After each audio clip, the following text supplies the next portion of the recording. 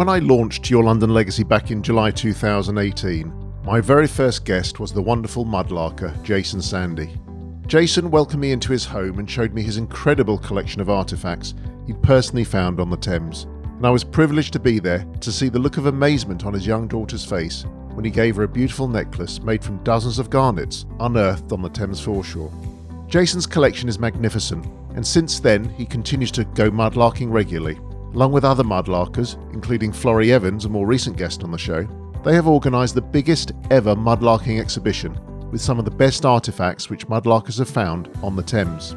So as a special treat, I encourage you to listen to my first ever show again with Jason, as he clearly outlines what mudlarkers get up to as they unearth London's brilliant past.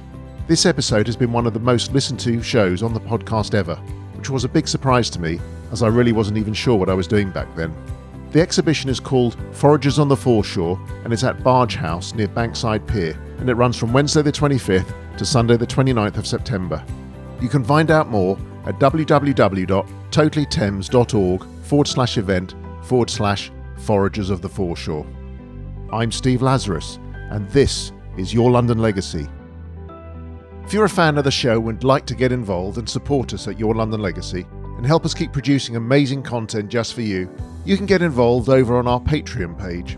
We take every penny and we'll reinvest it back into the show.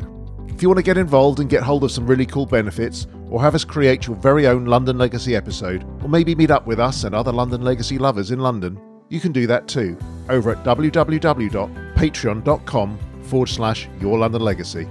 Okay, let's get on with the show.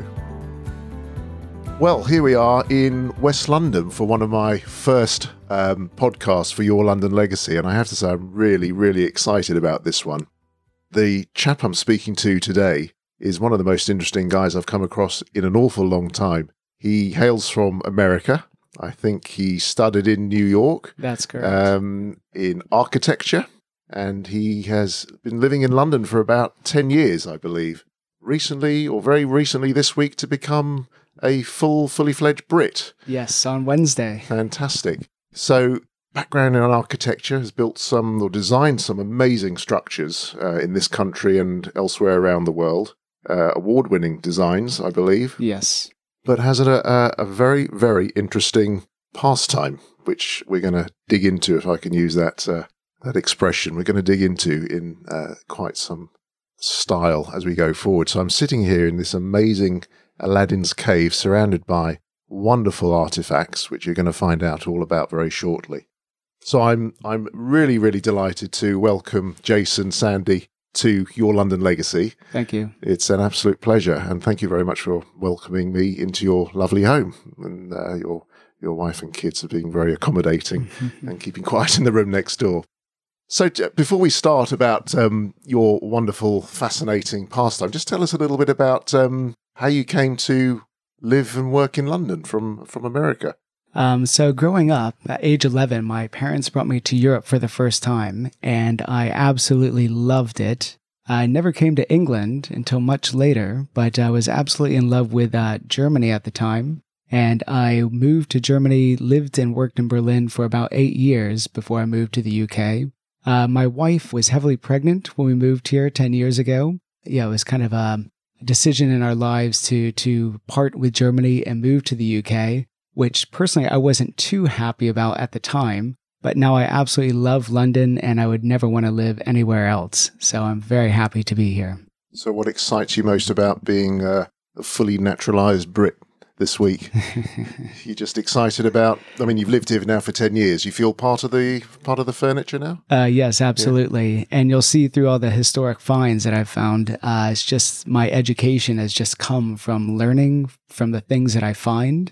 And it's just been a great learning process. And it's one of the few places in the world that you can actually still find ancient relics just kicking around, and just anybody can go down and collect that. Whereas in the United States, we don't have that much history. It's only about 200 years of history. And before that, the native Indians, they didn't build many things in stone. They didn't create a lot of things that were durable for a long period of time. So a lot of things were made of timber, which is long gone. Whereas a lot of the things here in the UK that you find are made of metal or very durable stone like flint tools, etc., which lasts a very long amount of time. So I just absolutely love London and the history and the fact that you can still go down as just a normal person, not even a trained archaeologist, and discover history for yourself. Well, you've let the cat out of the bag a little bit, which is fine because that's what we're here to do. So let's sort of jump straight in and talk about your, I don't know if you call it a hobby, a pastime, or certainly a passion. I don't know, what do you call it? I would say a hobby. A hobby. Okay, let's call it a hobby. Mudlarking. Now, the first time I think I ever heard about mudlarking was, I studied English literature for A-levels at school, and I think one of the books we read at the time was Charles Dickens' Our Mutual Friend, which was based, the theme throughout the whole of Our Mutual Friend is the River Thames. And it was all about the people who lived and worked and died on the Thames. And some of the characters there made their living on the Thames. I think they were called watermen. I'm not entirely sure. But this was going back several hundred years. And that was the first time I ever sort of understood that there were things going on the surface and under the surface of the Thames. And it sort of sparked my interest then. Now I come across you, Jason, and see you on Instagram with your huge following. And it's just blown me away, the sort of things that you are finding as a mudlarker. So what exactly is a mudlarker and how do you become one? So the term kind of originates, as you rightly said, back in Victorian times. So around Charles Dickens, it was actually a recognized profession. So you could actually go down, and most of the people were very young children that were very impoverished at the time and just scrounging around looking for anything that would have been dropped off of a boat that would have just float down the Thames and landed on the foreshore as the tide went out. So there were also many old women that went down there as well.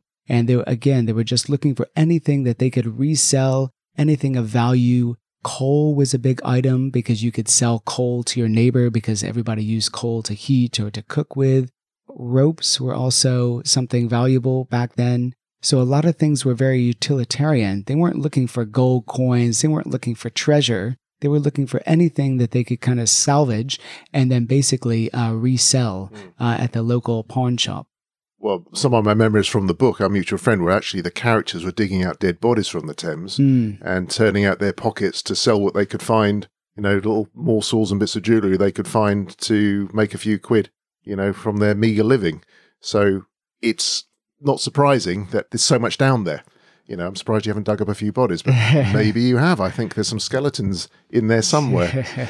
So you're a trained architect. So what's the connection between architecture, which is building new modern structures, and then going to the minutiae of small, delicate things from the past? One's new and one's complete polar opposites in some respects, but very connected. So what's the connection? How did you get involved with that? So my dad got his PhD in classical studies and studied the ancient world, teaches or is a professor of Greek, teaches university students the Greek language, but not modern Greek. He teaches ancient Greek. And he was employed for many years as a translator of papyrus. So he would translate ancient Egyptian as well as ancient Greek papyrus texts of different trading throughout the Mediterranean Sea, etc. So I kind of grew up listening to the stories of the ancient world, as well as my dad took his students on trips to Greece. And I was always jealous because he would leave me at home with my grandmother. It would take my mom and my brother and I would be stuck at my grandmother's house for several weeks as he would go to Greece. And it wasn't until last summer that we went to Greece for the first time together. So as a young boy, I was always seeing slideshows of Greece, of ancient temples. And one of my favorite things to see in the slideshows was when he would go to a museum and all of the beautiful gold and interesting artifacts that people have found over the past on proper archaeological digs. So it was always my dream to go on one of these archaeological digs and find something spectacular. Unfortunately, that dream has never fulfilled itself, but this coming down to the Thames is really a fulfillment of that dream in a different way, and just discovering archaeology for myself and to touch something that, knowing that the last person to touch that lived 500 years ago, that object becomes a portal to the past. And it's just astounding that we can still hold and touch those items. So just going back to your original question, it's all because of my dad's interest in archaeology as when I was a kid. That's what kind of got me interested into it now. So why did you not pursue a career in archaeology as opposed to architecture? That's a very good question. I wasn't that interested in archaeology, and I didn't really know too much about the profession back then. I absolutely loved history. And my nickname back in year 8 was History Book. Okay. My friends would call me History Book because I could just recite dates like anything. A bit nerdy, I must say. But so I love to draw. I love to paint. So architecture became kind of my main passion, and archaeology, that kind of developed much later in my life. So let's talk about mudlarking itself. How do you become a mudlarker? How do you get involved with that? And is there a community of mudlarkers? If there is, where do you hang out? The reason why I actually got into mudlarking here in London is I live very close to the river. We sit here in this room about 2 minutes walk from the river. So we're actually very close here in Chiswick, that is in West London. I used to take my kids down there when they were much smaller, and we would just turn over stones to look for baby eels, or there's a lot of crabs in our area, baby shrimp, and all this other wildlife that kind of, when the tide goes out, you can find all of this wildlife. So just taking the kids down there, I just loved being next to the water, hearing the waves, seeing all the nature surrounding me. And it wasn't until much later that I actually watched a show on TV. It was on the National Geographic channel, and it was called Thames Treasure Hunters. And I was like, that sounds interesting. So I watched the show, and I was just gobsmacked that you could actually go down and still find something ancient when the tide goes out. So just to explain, in London, the river is still tidal. So the River Thames is tidal pretty much from the estuary all the way up to the Teddington Locks. So that's, I'm not sure how many miles or kilometers that is, but it's quite a significant way that the river is tidal. So within central London, the river fluctuates twice a day, goes up about 7 meters up and down. That's the equivalent to almost a 2-story building. So you can imagine how much water actually goes up and down the Thames every day. So at low tide, it's a different world down there. Normally when you go at high tide to central London, the water level obviously is very high and there's not much space. But when the tide drops, it really becomes this kind of cavernous place because you have very high seawalls on both sides of the river within central London. And when the tide drops 7 meters, it exposes large areas of the riverbed and creates this amazing space, an intertidal space that's only accessible for a couple of hours per day. And that's the thrill of going down there, is actually stammering down a ladder, just barely holding on to this rusty thing, slipping and sliding on the way down, and just to be in a place where you don't think you should be, and it's a bit dangerous, a lot of broken glass. I have seen dead bodies down there. So it does get very interesting. So just through the show that I saw, I really found a passion for mudlarking and started going frequently. To answer your question, mudlarking is a restricted hobby. So through the Port of London Authority, you have to obtain a license. And the license is called a Thames Foreshore permit. It's good for 3 years. You can always get a day pass as well. So day passes are around £35, and the 3-year license is around £77. So I have a standard permit that allows me to search with a metal detector in some areas. In some other areas, I'm only allowed to search by eye. So the north bank of the Thames is the most archaeological rich area of the foreshore because that's where the civilization has developed for over the last 2,000 years. So that's a heavily restricted area, and only around 50 people have what's called a Thames Mudlark license, which there's a society called the Society of Thames Mudlarks, and that's a closed society that you have to apply to get into, and they only accept people very infrequently.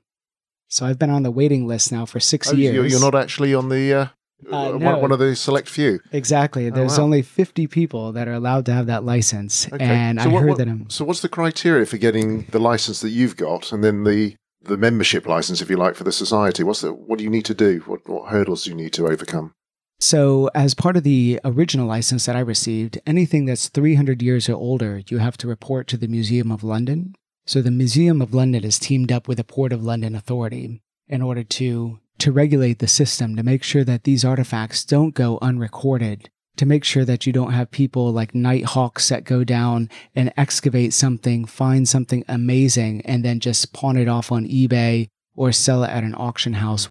That does go on. Yeah. But yeah, I'm hoping that that doesn't happen too often these days. But the Mudlarks are very much have bought into this whole idea, and it's a two-way street. It's excellent what the Museum of London do for us. So I have an appointment pretty much every 3 months with them, where I just take in my whole bag of goodies that I've found, and they identify things for us. They give us an actual date for things, and then they record them on what's called the Portable Antiquities Scheme. That scheme has been was set up about, I would say, 6-7 years ago. And the sole purpose of that is for people, members of the public, to be able to record the amazing things that they find throughout Britain. So it's not just London, it's throughout Britain. And it's quite fascinating to see all of these things that metal detectorists find, field walkers find, as well as mudlarks along the Thames. So it's a great service that's provided by the Museum of London. Oh, it sounds absolutely amazing. And having seen some of the things you've found and your colleague Mudlarkers have found, it's obviously providing a great deal of archaeological and historical interest, and backfills a lot of gaps in information and knowledge that historians don't have, and we don't have as Londoners and world historians. So what you're doing is not only fascinating for yourself, but it's also providing a wider service to the community. Exactly. Which fulfills all your passions for architecture, archaeology, history, and something which I guess keeps you fit as well. I mean, some of these ladders that go down from street level down to the bank, the shores of the Thames, they look pretty dodgy to me. I don't know. I mean, yes. Do you have to have special insurance, life insurance, or anything? No, you don't. It's kind of, you go down at your own risk. You have to watch the tides because they do come in very quickly. So the tide, normally it takes, I go down about 2 hours before low tide, and I come out around 1 hour after low tide because the water does rush in. So typically, I mean, this time of year, in end of January, what sort of times are you talking about going to visit? For instance, this Saturday is a very good low tide. So, actually on Friday, I'm taking off work to go mudlarking. Okay, we won't tell anyone. It's official. But typically the low tides are in the morning. So spring tides are very good. So this time of year is excellent. One of the lowest tides of the year is actually happening this weekend. And then also in summertime, the tides flip.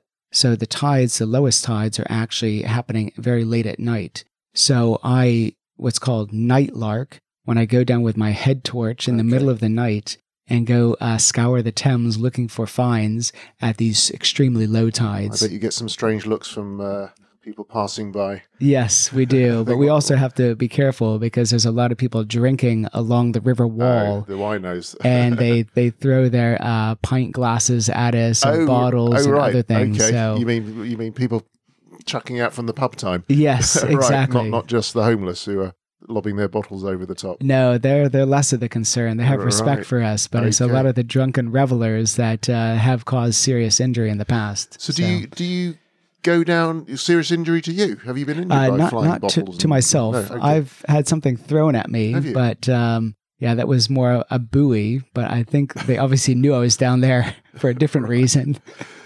So do you tend to go down on your own, or do you go down with fellow mudlarkers, or what's the protocol? What's the procedure normally? Typically, it's kind of a bit of a two-way street. You don't want to go down when there's too many people, because obviously you want to have the best chance of finding something significant by not having too many people around you. But you definitely don't want to go alone, even though sometimes I do. Don't tell my wife. But it's obviously very thrilling to go when you are alone. But obviously, because of all the hazards that are involved, you could be swept out to sea very quickly. You could stumble hurt yourself and then there's nobody there. So you definitely always take your mobile phone with you. You're supposed to wear like high visibility clothing as well in case something does happen, and always wear gloves because there's obviously a lot of cut glass or broken glass down there, etc. Some sturdy footwear as well, I would have thought. Exactly. Some nice sturdy wellies. Yes. So one of the Mudlarks that is part of the official Society of Thames Mudlarks, he unfortunately passed away about 2 years ago. His name is Tony Pilson, and he either gave, donated, or sold 2 of his major collections to the Museum of London. And from that collection, they've written a book called Toys, Trifles, and Trinkets that was written by Hazel Forsyth and Jeff Egan.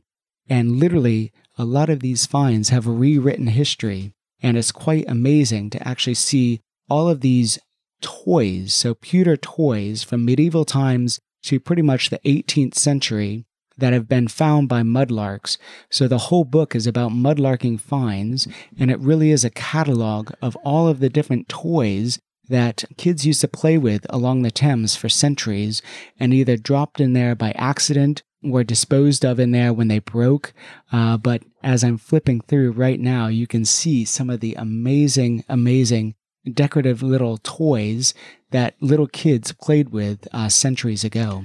So Jason has just brought down from his bookshelf a large hardback volume of, I don't know how many pages we got in this, Jason. I would say it's 500-600 pages. Yeah, probably. Just rammed full of pictures and descriptions of all these items, toys and tableware and things which have just been found. This is just through Mudlark, and this is just one man's collection. Yeah, pretty much one man's collection. It's supplemented by a couple of other examples that were found on archaeological sites, but pretty much the whole basis of the book is from mudlarking finds. Wow. And the woman that wrote it in an interview a while back has said that through these finds, they've actually rewritten history, because a lot of times in medieval times they assumed wrongly that kids didn't have toys, that they were forced to work, that they were born and raised just to be a workforce. Yeah, that's what my kids tell me. That they didn't actually have time to enjoy themselves. But just seeing the decorative pewter toys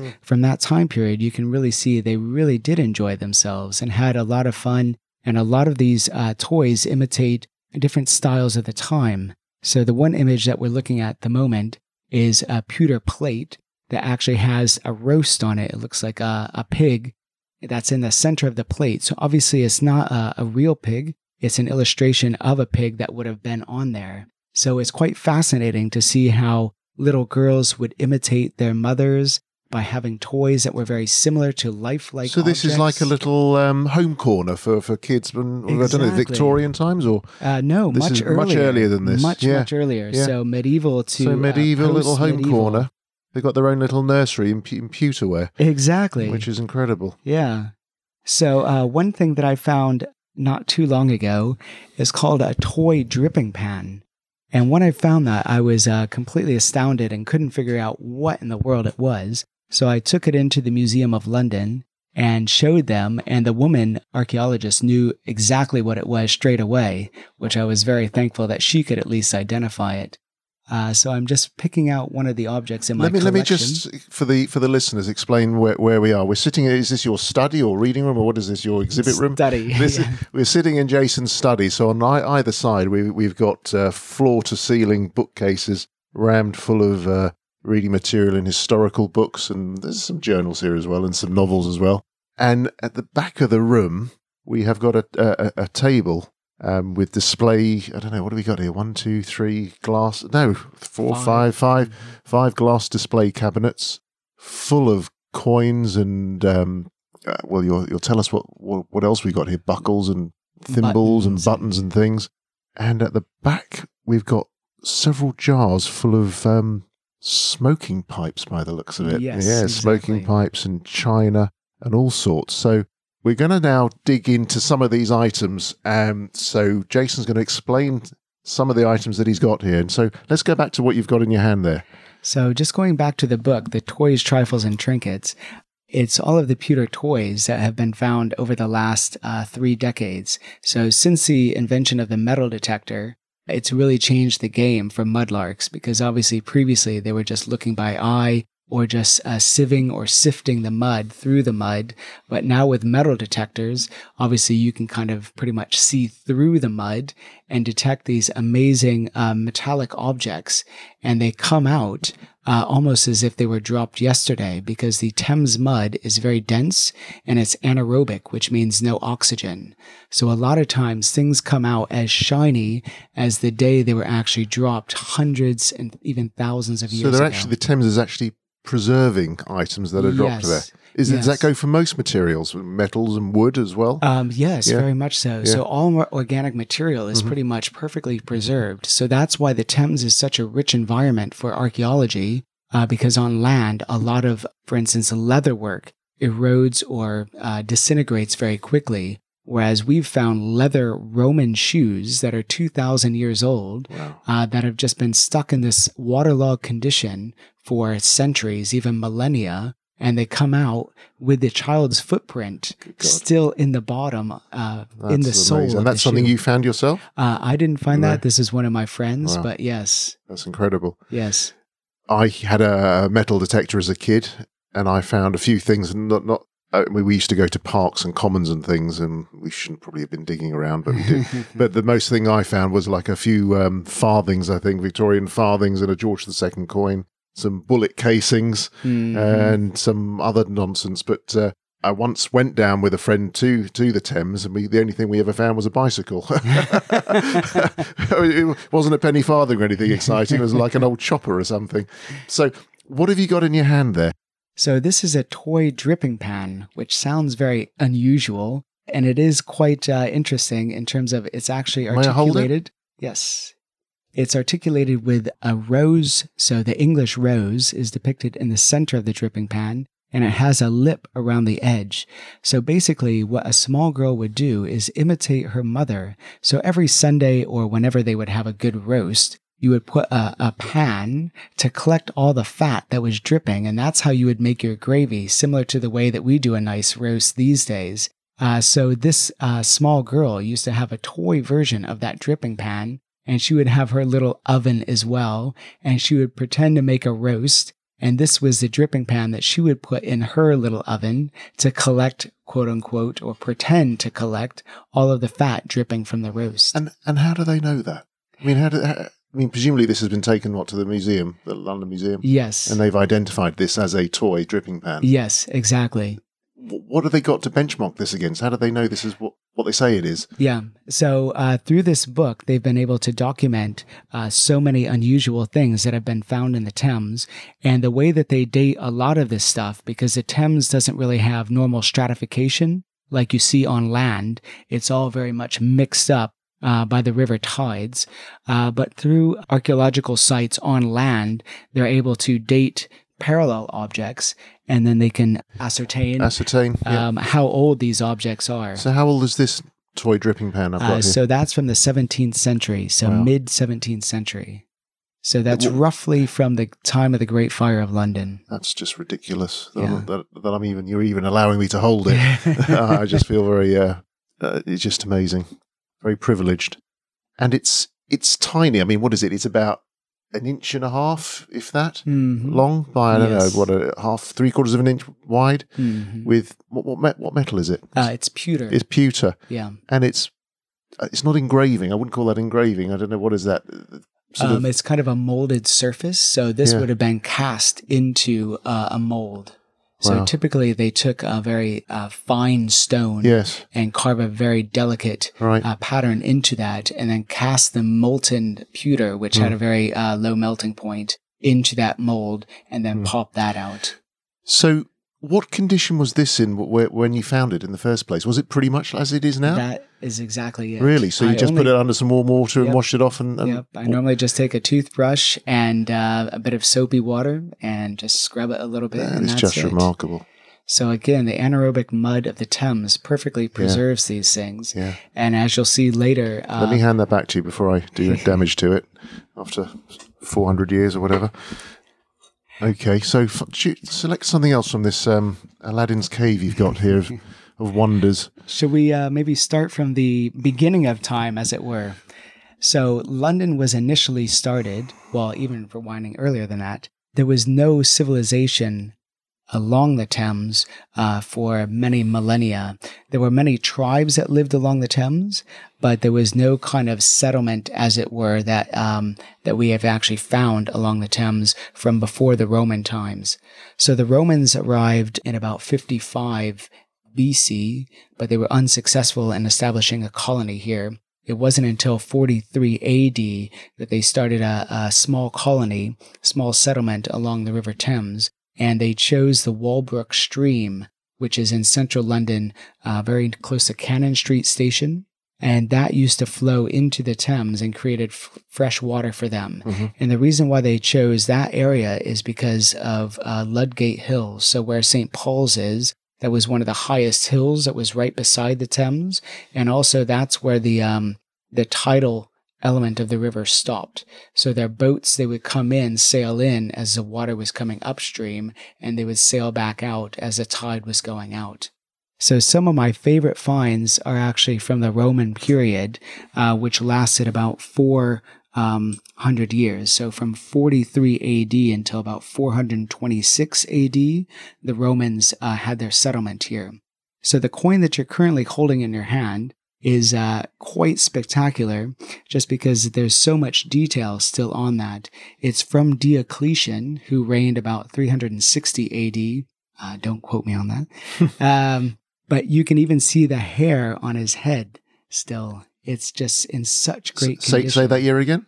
About 360 AD. 360 AD. So it's about. And I'm sort of shaking here, holding this in my hand. I've never held anything quite so ancient. And is this valuable, or just of historical importance rather than monetary value? Yeah, it's very important historically. It's not very valuable because the Romans produced so many coins, and so many have been found, that a lot of mudlarks, they don't really appreciate the Roman coins as much just because they aren't very valuable. Yeah.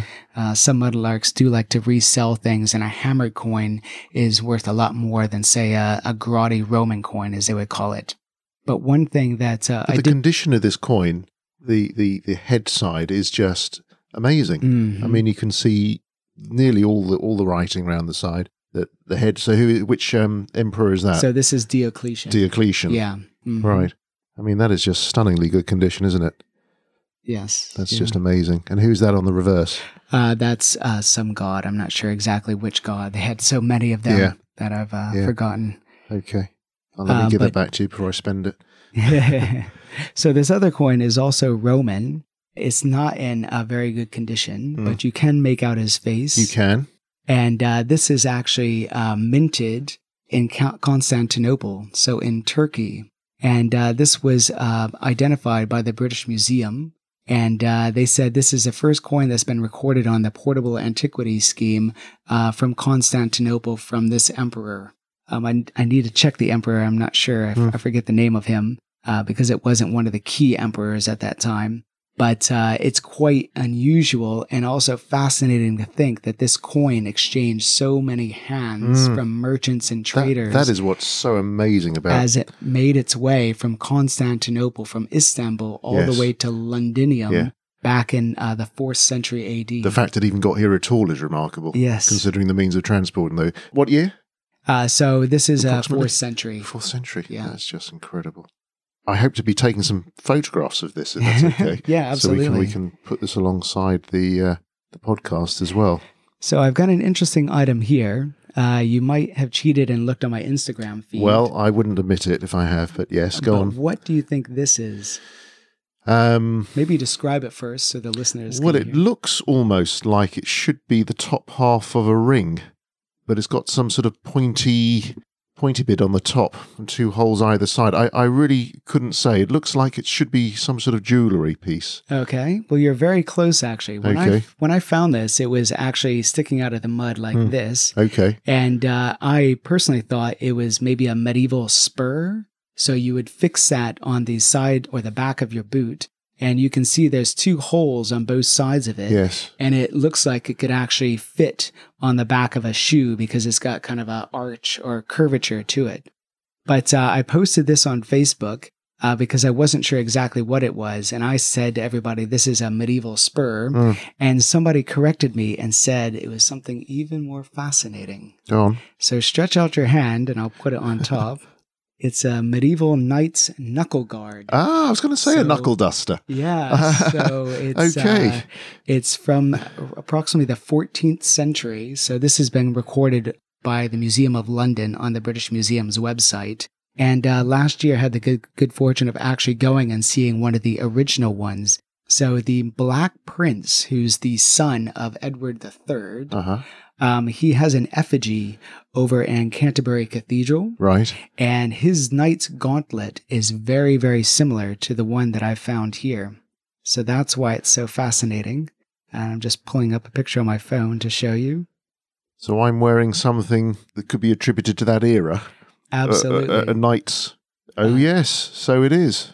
So wow. I'm just showing you a picture at the moment of the original knight's gauntlet. So this is made out of brass, and it used to have a leather glove underneath. That's why you have the two holes on both sides, because it was sewn or riveted to the leather glove below to protect your hand. And then you would literally, on top of your hand, have a steel, almost, brass encasement in order to protect your hand when you were fighting.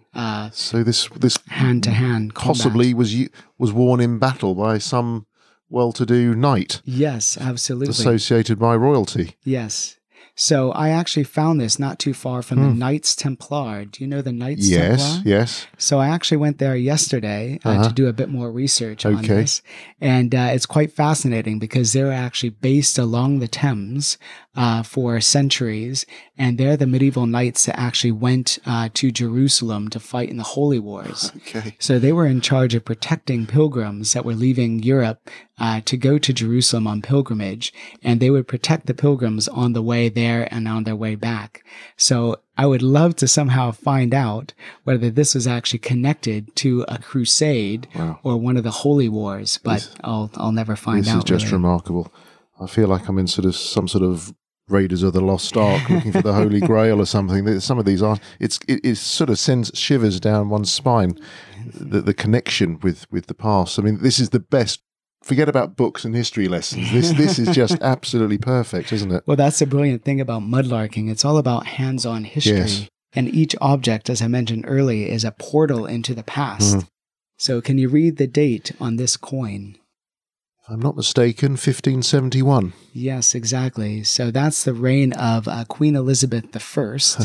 And I found this coin right in front of the Globe Theatre. Oh, crikey. So it could have actually been from one of the theater goers back in the 16th century that was going to see one of the original Shakespeare plays. So the reason why the bust, so the front of the coin normally has a bust of the Queen on it. The reason why it's worn smooth is because people, for good luck, would rub Elizabeth's face. Right. So they would actually rub off the face just to bring themselves good luck. But the reverse of this is almost as if it was made yesterday. It's got a lot of detail on it. That's a crest of some description? Yeah, it's the crest. So the royal coat of arms, as it were. And what is the lettering around the outside? Do we know what that says? I'm not sure exactly what it says. It's been a while since I've translated that. Yeah. But again, just to find something of the place, so to find something in front of Shakespeare's Globe Theatre that actually originates from that time, that's what I love about mudlarking. Let's take a very quick break just to remind you, if you love the show and would like to get involved, grab some cool stuff, get shout-outs on the show, have us create your very own London Legacy show, or even meet up with us in London for a coffee or something stronger, just head over to www.patreon.com/yourlondonlegacy. Okay, let's carry on with the show. Another interesting item. Again, I love coins, but I also love utilitarian items. That is like an afro comb. So you're holding a comb. It's a Tudor knit comb from back in the 16th century. It's not complete, but it's actually made of elephant's ivory. So it also goes to show that people were trading with Africa back in the 16th century. So the old trade routes would go past Africa and ships would stop there, trade different raw materials with the locals, and then sail back to England. And the fact that this was used for an everyday comb shows that a lot of elephant ivory was in circulation back then. So it also tells you a little bit about the number of elephants that were in Africa at the time as well. So you can see there's two types or two sides to the comb. One is for styling, which has very long teeth. The other side has very thin, narrow teeth, and that would be used to comb out the knits. Comb out the knits. So and they still have very similar products today. Yeah, exactly.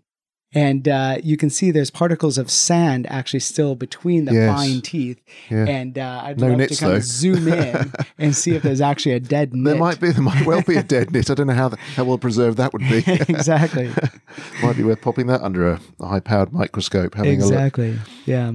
So another rare artifact that I found is, as we were mentioning before, about how people would make the pewter toys. This is actually a stone mold for making fake coins. So back in the... When you say fake, do you mean forged? So a bit of both. That's quite interesting. It was actually used by a lot of people at that time. But silver coinage, like this hammered coin that I'm holding in my hand at the moment, that was worth a lot of money. So much that you can see the cross that goes to the center. What people would do would they would take a penny and they would cut that in 4 halves to make a farthing. So that's where the original word for farthing comes in. They're no longer in circulation, but back even in the early 20th century, there used to be farthings in circulation, which means a fourth. So they would cut their silver coins in quarters in order to buy something smaller. But that still was like a man's week's wages. And so therefore you couldn't buy bread, you couldn't buy essential bits at the shop with such an expensive coin. So what they would do is actually make their own coinage by taking molten lead and pouring it into a mold. So this is a sandstone mold that I found also on the Thames foreshore, and you can see these very crude types of shapes and patterns that have been etched into a round disc. So it almost looks like a piece of, it's sandstone. It looks like it's almost fossilized, but it's not. These are indentations specifically made to beat out coin shapes. Exactly. Yeah. So they didn't actually beat them, it was cast. So they would actually cast these. And you can see what they call the casting sprue, which is a channel down the center. So what we're looking at, it has 3 discs with different patterns in there with a central channel where they would cast in or pour in the molten lead. And then when that would harden, they would just pop it out. That's why these coins only have decoration on one side. Remarkable. And that's very similar to, say, this one here. And as you can see, there were a lot of these in circulation. So this isn't genuine sort of Queen's money, is it? No. It's not genuine currency. No, but this was used to trade, though, presumably. Yes. So a lot of people would use these because it was inexpensive, as we would say now, pocket change that you could use anywhere in the local area. So a lot of shops would recognize this coinage. And also they had different motifs. And you can see here, there's on one side, there's a wine kind of carafe, and on the other side, a wine glass.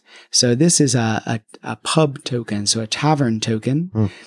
So from one of the early public houses, and this was their coinage that they made that could be used to buy a pint or to buy anything else at the pub. So it's their own sort of cryptocurrency. Exactly.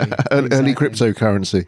So Bitcoin. So as that developed, then more coinage was made around the time of the Great Fire of London. Oh, look at that. This one is from the Golden Fleece Tavern. Crikey. Which is where? Do we know where that was? So I'm not sure exactly where that was, but a lot of these coins are actually made of copper. Yeah. They're very small. This is also worth a farthing. So this is probably from a butcher. And that one says near Radcliffe Highway, which is right there in Wapping, so not too far from the river. And it shows a bull on it. So these coins were made because there was, again, a shortage of small denomination coinage. And it's actually more interesting to find those than a normal coin from that time period because each one of these shop sellers made their own coinage. So you can almost make a map of London and know which shop was on each street. Sure.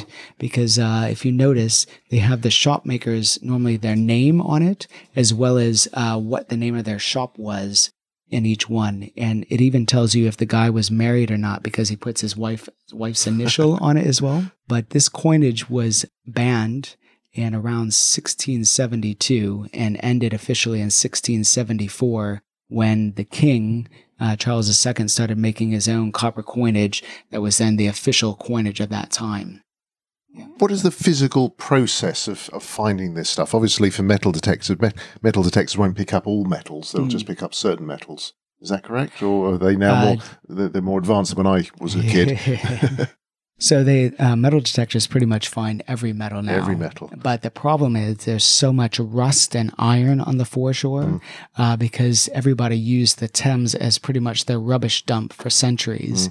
And there were so many shipbuilding and ship-breaking companies located along the Thames. And so the foreshore, as you'll see it at some point, is literally just littered with iron. And it's so difficult to discern a good find like a coin amongst all the iron. So to be honest, I have a metal detector, but I don't use it that much because I prefer to search by eye. And I would say most of my best finds are all found by eye. So when you say by eye, you don't dig with your bare hands. Presumably you take a shovel of some description, or are you literally sifting, like you're sifting for gold, panning for gold? Yeah, so as I mentioned earlier in the program, there's restricted areas. So I'm not allowed to actually disturb the surface in central London along the North Bank. So literally, I just walk. I have gloves. I even have knee pads. I crawl around on the foreshore. I look like a complete idiot. So you're very dedicated to your complete loser. Art. Yeah. But actually, a lot of these things, as you can see, are so small and so delicate. Yes. They go unmissed unless they're right in front of are your these nose. just literally just the ones you find just sitting on the surface between bits of brick and sand? Or Yes. They're just there. Yeah. So we're walking past this stuff every single day as we walk across the bridges Exactly. and the this is just remarkable. As Mudlark say, you have to get your eye in. Yeah. Because it took me almost a year to find my first old coin.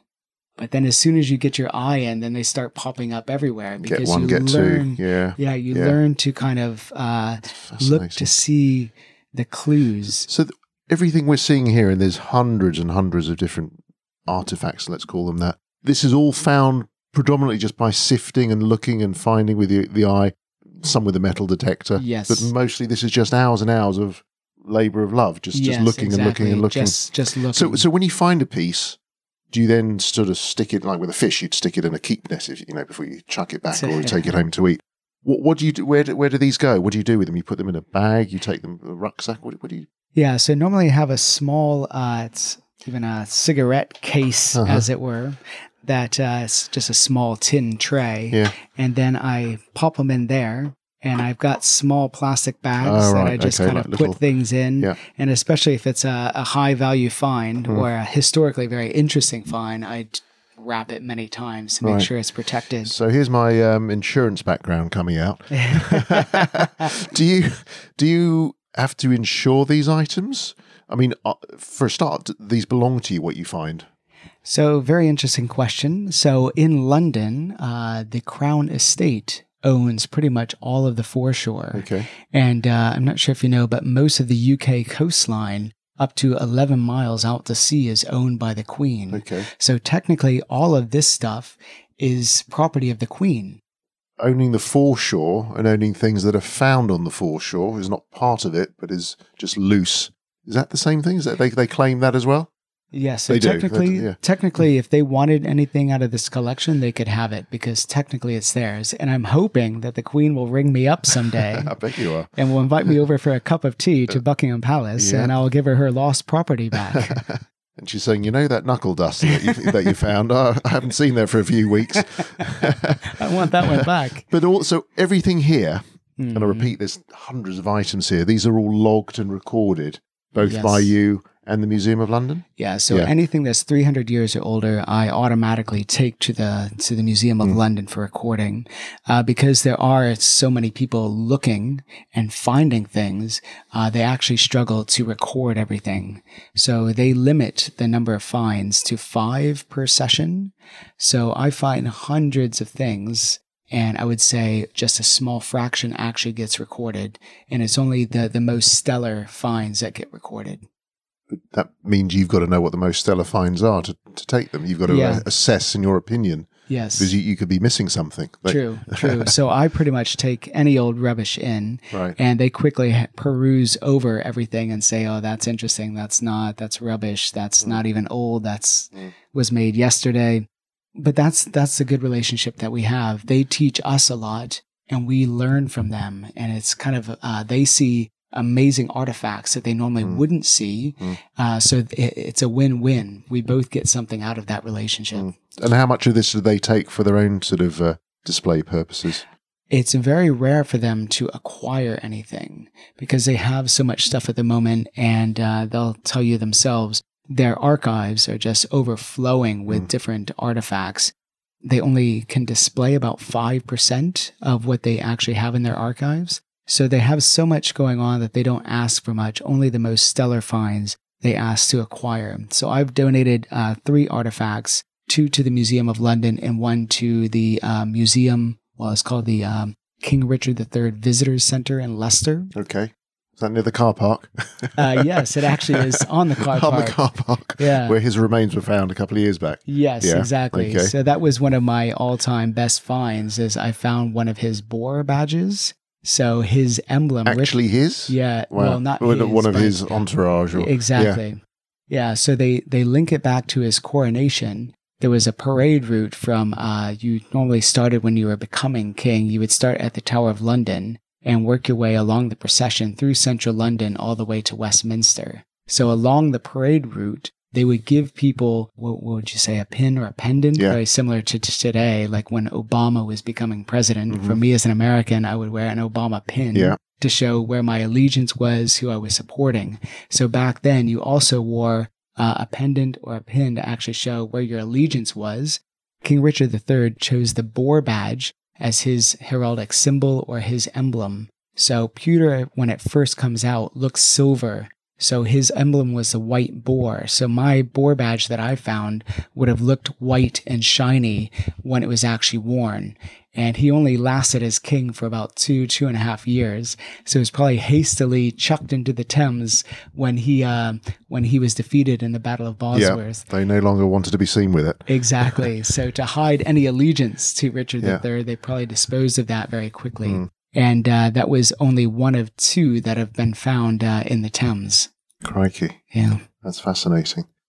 So beyond these display cases, we've also got several jars. Now, obviously, you've got lots of ceramics here. It looks like a Greek restaurant. All this plate smashing going on. But presumably these are, vases and plates and all sorts of things going on here. Bowls and jugs and things. Yes, absolutely. Yeah. So I love metallic finds, but I equally love pottery and ceramic finds because there's so much ornate decoration. They're very vibrant in their colors. There's very different styles as well throughout the years. So I'll just show you some of the best ones in my collection. Sure. And I'll just pull this one from the top here. And I was just wondering if you can make out this terracotta figure that's on the face of this piece of pottery. Looks like some animal, fox perhaps? Yeah. So it's probably a dog. Okay. And this is a fragment of a Samian-ware bowl, and that's from Roman times. Crikey. So this has been dated by the Museum of London to between 43 and 100 AD. So it's roughly 1,900 years old. Wow. And it's quite a large fragment, and you can see the 2 animals. So a dog is chasing, it looks like some kind of beast. You only see its hind legs here, but you see the very stereotypical decoration of the Romans, which is kind of above that, this border. What's also interesting is Samian ware is normally a very reddish material, and it comes from France originally. So this was imported from Gaul, and a lot of these pottery bases even have the maker's mark, the guy's name that made it, stamped into the base. This one unfortunately doesn't, but we know that it's been involved in a fire because it's got a very burnt surface to it on both sides. And typically this style of pottery was not used for everyday cooking. This was kind of your fine china that you would just set out for displaying food or serving food, not for actually preparing or cooking food. So we know that it was involved in a fire, and there were several fires around that time. And what I'd love to kind of link this piece to is when the Celtic queen Boudica actually came into Roman London and destroyed the Romans, yeah. And I'd love to have some link. Well, as a loss adjuster who deals with fire claims a lot, maybe I'll put you in touch with some forensic scientists, but I don't think they'll go back that far. I mean, you can tell by the blackening at the top. Is that what you're looking at that's showing that it's been involved in a fire? Yes, exactly. So typically Samian is a very red, but it almost looks like this. Yeah. It's a very reddish brown kind of clay that's been fired. But this one is obviously been burnt because it has so much. So has the museum sort of taken samples to show that's like got charcoal edges to it? No, they can just tell by looking at it because typically it's just red, as it were. That's remarkable. And where did you find that piece? Well, I'm not going to give away my find spot, but let's just say central London. Central London. Is this what you do? You guys, you don't tell each other where you find your things. Exactly. you don't want to give away your trade secrets. So. Is that true? You're very secretive about where you go. Yes, the times and when you go. Everybody's very secretive. You can kind of tell where things come from just based on how old it is, etc. Because there's different groupings from different areas. Right. So are there actually better places to go on the Thames that are more renowned for good finds than others? Yes, absolutely. Right. So as I mentioned earlier, I live along the Thames in Chiswick, Hammersmith area. Right. Because the civilization here isn't that old, therefore I don't find many old things along this patch. There have been some super old things like bronze tankards from the Celts and spearheads and other things, but I've not found any of that around here. Okay. So I normally go into central London because that's where the good stuff is. Okay, don't tell us where. And the north rather than the south is better for older. Yes, again, it's more restricted on the north. So along the south bank, I can use my metal detector, I can scrape, I can use a trowel, etc. I thought the south you could dig to a certain depth. Yes, yeah. Okay. But again, with my license, it's only about 7.5 centimeters. Okay. So it's not too low. But looking here for the hundreds, you don't need to go too deep. Exactly. Yeah. Exactly. So this piece of pottery that I'm holding up in my hand now, how would you describe that? It looks like the neck of some sort of bottle. It looks like the handles. I don't know. It's decorated with a head, a face with a beard of some description. It looks like it could be King Lear or something. I don't know how to describe it. It's sort of browny glaze finish to it. Again, it's got an orangey sort of clay content by the looks of it. I couldn't possibly say with the age of it. This is actually a German stoneware, and it was pretty much a beer bottle from back in Tudor times. Okay. So you'd put your ale in here, and nothing was cooled at that time, so you didn't have your nice cold beer. You actually had a warm ale. So this is actually local. from exactly. This is from Germany, so probably made in the area of Frechen, which is in the Rhine River Valley. And this is one of the largest exports into Tudor London, is because everybody wanted to use these for their beer drinking or their wine drinking or even decanting other liquids. So this was kind of the stereotypical container back then. I've got pictures, but I won't bother pulling them out, of the globular kind of body that these had. And they also had what's called a cartouche, which is actually on the belly of the vessel. And there's some over in the display cabinet over here. I see. Yeah. And you can see how decorative they all are. And some even have heart shapes on them, like this one down here. So the stereotypical motif that they have on them is a face, and it's a bearded man. And in German, it's called the Bartmann, which means bearded man. But they're also commonly called Bellarmine jugs. And Cardinal Bellarmino was an Italian chap. He was a Catholic, and this was made at the height of the Protestant Reformation in Germany. So you can imagine the hate for Catholics at that time. So they modeled the face after the cardinal because he tried to ban booze. So to mock him, they actually put his face on right their by beer the neck bottles. of the top of the bottle. And that's why you find so many that are smashed, because they would literally smash these things afterwards just to spite him, because they were all angry that he tried to ban booze. So we find quite a few of these, as you can see some of the faces down here. Yeah. And that one I found last weekend, if you remember my post on Instagram. Yes. So that is one of the quintessential finds of mudlarks, is to find one of these belamine faces. They're quite rare, especially to find a complete neck. But I have one complete neck and then many faces and many cartouches as well. Another find that I really enjoy is Roman pottery. And again, because the Thames mud is so thick and dense, we get large bits of potteries, almost complete pots. This is half of a pot, but this is black burnish ware, again, from about the 2nd century AD. So roughly 1,800 years old. And again, it's almost a half a pot from Roman times. Remarkable. I mean, we could spend hours and hours and hours here, I've absolutely no doubt. And you mentioned before you found a body or body parts, I think. Just tell us about that, because that's obviously very different to what we're looking at here.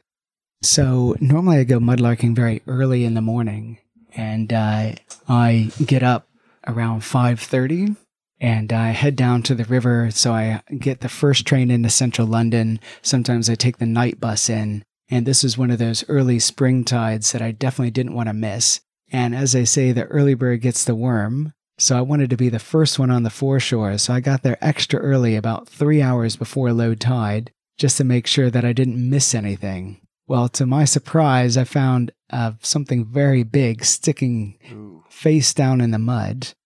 And unfortunately, it was probably a jumper from the night before. He was still wearing his clothes, his shoes, everything just face down in the mud. So another mudlark had called the police before I had spotted it myself. So you weren't the first there then? I wasn't the first one to see the body because the other mudlark was coming towards me and I hadn't gone in that direction yet. Crikey. And the guy was face down in a bit of a ravine. Oh dear. So, yeah. How unpleasant. So, I mean, the Thames just throws up everything, isn't it? It really is full cycle, isn't it? Through the centuries and life and death and every culture, every country. So, well, I mean, presumably then the police come along and then you have to start giving statements and things, or do you some sort of witness statement, or? And in that instance, because I wasn't the first one there, they let you go. I tried to stay away. Yeah. So I wasn't interviewed. Oh, crikey. But you must find, apart from obviously, as you say, someone unfortunately jumped off a bridge or whatever. You come across bones, human remains, and animal remains as well. I would imagine there's quite a lot of that. Yes, because there were a lot of slaughterhouses along the river, and also a lot of pub houses, public houses, pubs. They used to throw all of their waste into the river direct. So literally, there's areas of the foreshore where it's just covered by bones. And my kids are always a bit freaked out. This skull that you see over here That's not a human skull. That's not a human skull. What do you think it is? I would guess that... Is it a dog? I don't know. I think it's a fox skull. A fox, okay. So we have a lot of foxes in our area, and I've seen them actually on the foreshore alive, and I've also seen them dead on the foreshore. This one, I think, has quite a bit of age to it because the bones are quite dark, but all of the teeth were in there. So I do need to show it to somebody that is a specialist in bones, but it does have the shape of a fox skull. So again, the River Thames has always been considered sacred, and there are burials in the Thames that have washed out over time. And also, as you mentioned previously, Peter Ackroyd has written a book called Thames Sacred River, which is one of my favorite books about the River Thames. And it's been true for millennia that the River Thames has always been a receptacle of sacred objects. And even to this day, we still find sacred objects in the Thames. So the Celts and even tribes before that would make very beautiful objects and then devote them to the river. they would dedicate those to the Thames. And some of the most spectacular finds that have ever been retrieved from the Thames, which are now in the British Museum, were actually sacred. They were votive offerings that were offered to the River Thames by the Celtic tribes. So the Battersea Shield, do you know the Battersea Shield? I don't know. Okay. I'll show you on a website later, okay. But that is one of the best Celtic finds. So just looking at my library here, there was an exhibition at the British Museum several years ago called Celts, Art and Identity. And this is the book that came out of the exhibition. And on the cover, it has the best artifact that's ever been recovered from the River Thames, which is called the Battersea Shield, which is made of bronze. And it's got very decorative motifs all across the shield itself. And some people say that it contains birds and other floral patterns, which are very artistic, very delicately ornate. made. Very ornate. So this was actually dredged from the river when they were making Chelsea Bridge back in the 19th century. And another artifact that was found in the Thames is the Waterloo helmet, which is one of the few horned helmets that they found from the Celtic tribe. And again, it was in immaculate condition when it was dredged from the River Thames back in the 19th century. So just to show you a couple of artifacts which still prove that the Thames is considered a holy or sacred river, is we find these things. Can you describe this and maybe figure out what it is? It looks like a sort of ashtray that you'd find in in sort of Portobello Road Market. It looks like something it looks like an earthenware sort of, it does look like a sort of heart petal shaped ashtray with a head of an elephant. So it looks sort of Indian style. That's correct. I would suggest. Yes. Yeah. The colouring is like red and yellow and white, sort of flower petal leaf in the middle. So what is the main festival that the Hindus celebrate in November? Diwali? Yes, exactly. Okay. So this is a Diwali lamp, so made of terracotta. And what they would do is they would fill this with ghee, so the kind of wax/fatty type material, and they would put a wick that flows into this groove here, and then they would light that, and then it would focus or operate as a candle, and they would set this into the Thames, and because of its kind of lightweight nature, it would actually float. Yeah. So we find hundreds of these Diwali lamps in all shapes and sizes. But these don't have any particular age, do they? Or no, these are all modern. Right. Yeah, so they're all modern. So this, I probably found it maybe 2 weeks after Diwali. Yes. And there was just a patch on the foreshore which had all of these beautiful colored lamps, Diwali lamps. And you can just imagine what it looked like when they lit all of these and let them float on the surface of the Thames. It must have been magical just to have all of these kind of floating candles, Diwali lamps, just floating down the Thames. Going out to sea. Yes.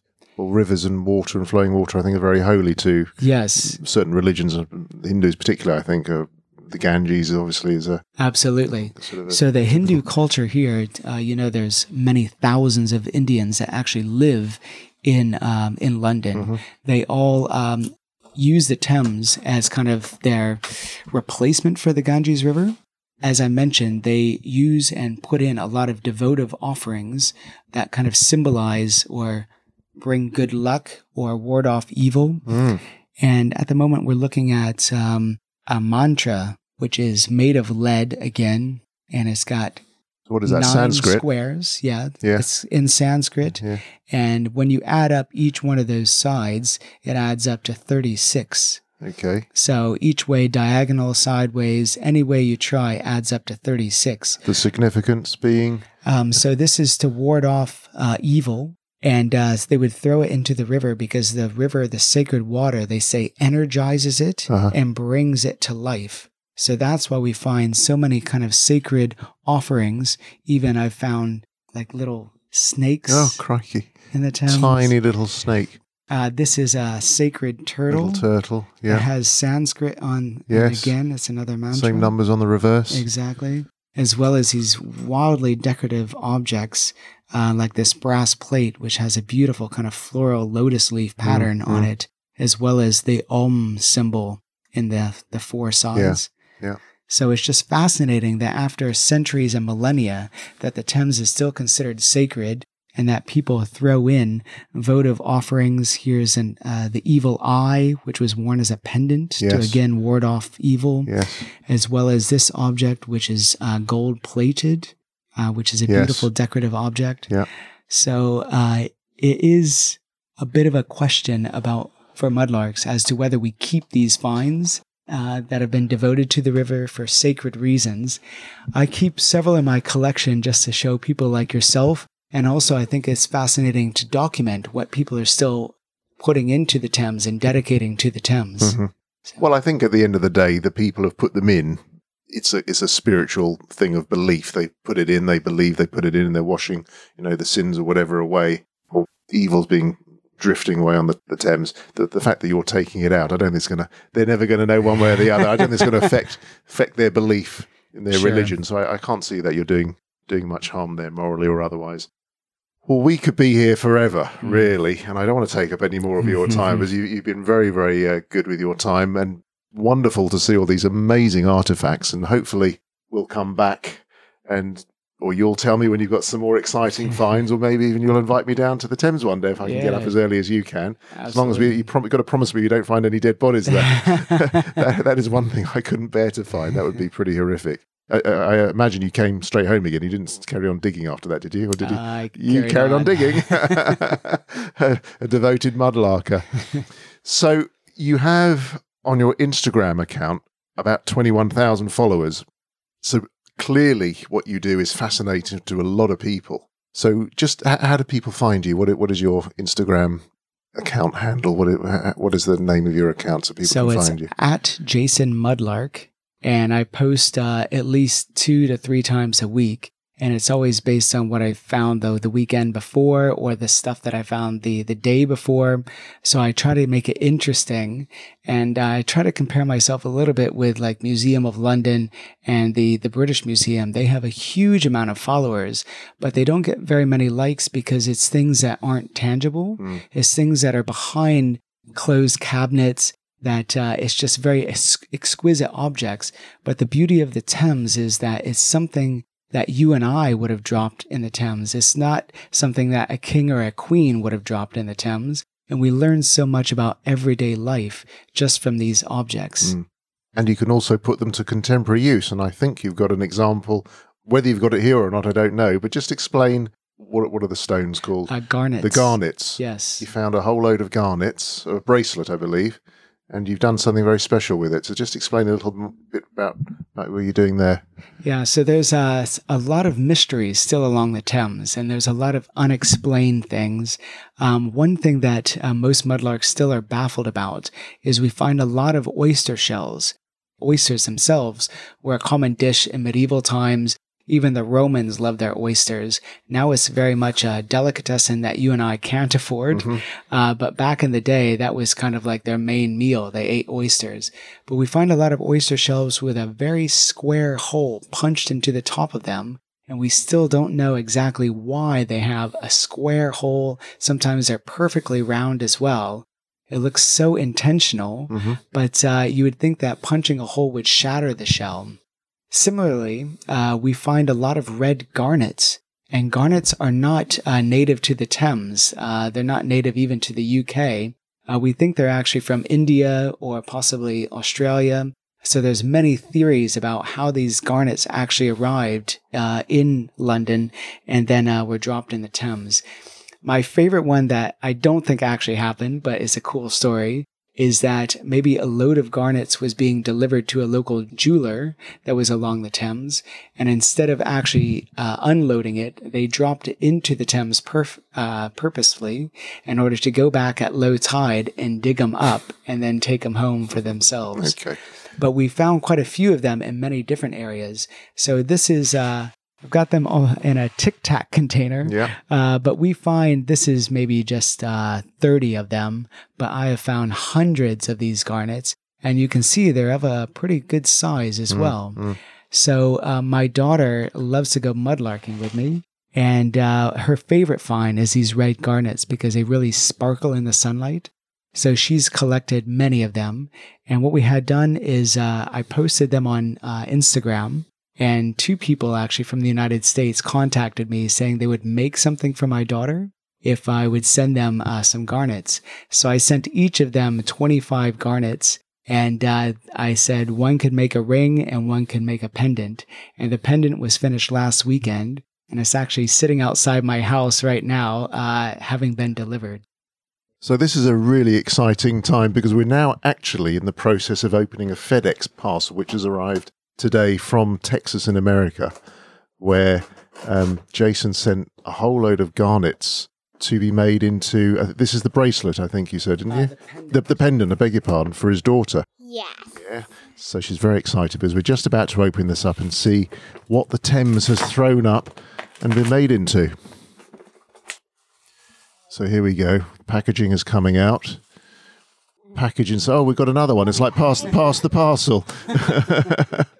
We have a plastic sealed envelope, which is being opened, inside of which is a letter.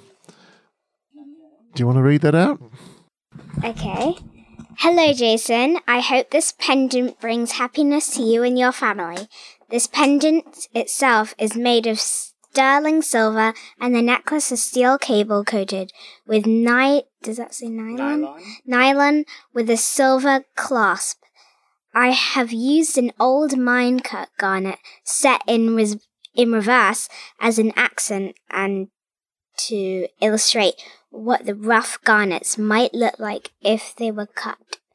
Good luck with your article for the Glassing magazine. Please let me know when it is out so that I can read it. Also, it would be great if you would include me in the article so I might get some publicity.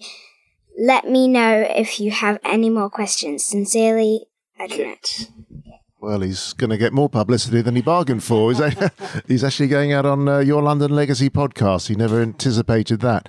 So I think we're getting down to the final bit of packaging. Come on, Malika, let's get this box open. Wow. It's so pretty. So I think we'll have to take a picture of Malika or the pendant and get that up on the podcast. So that was seriously exciting watching her face light up.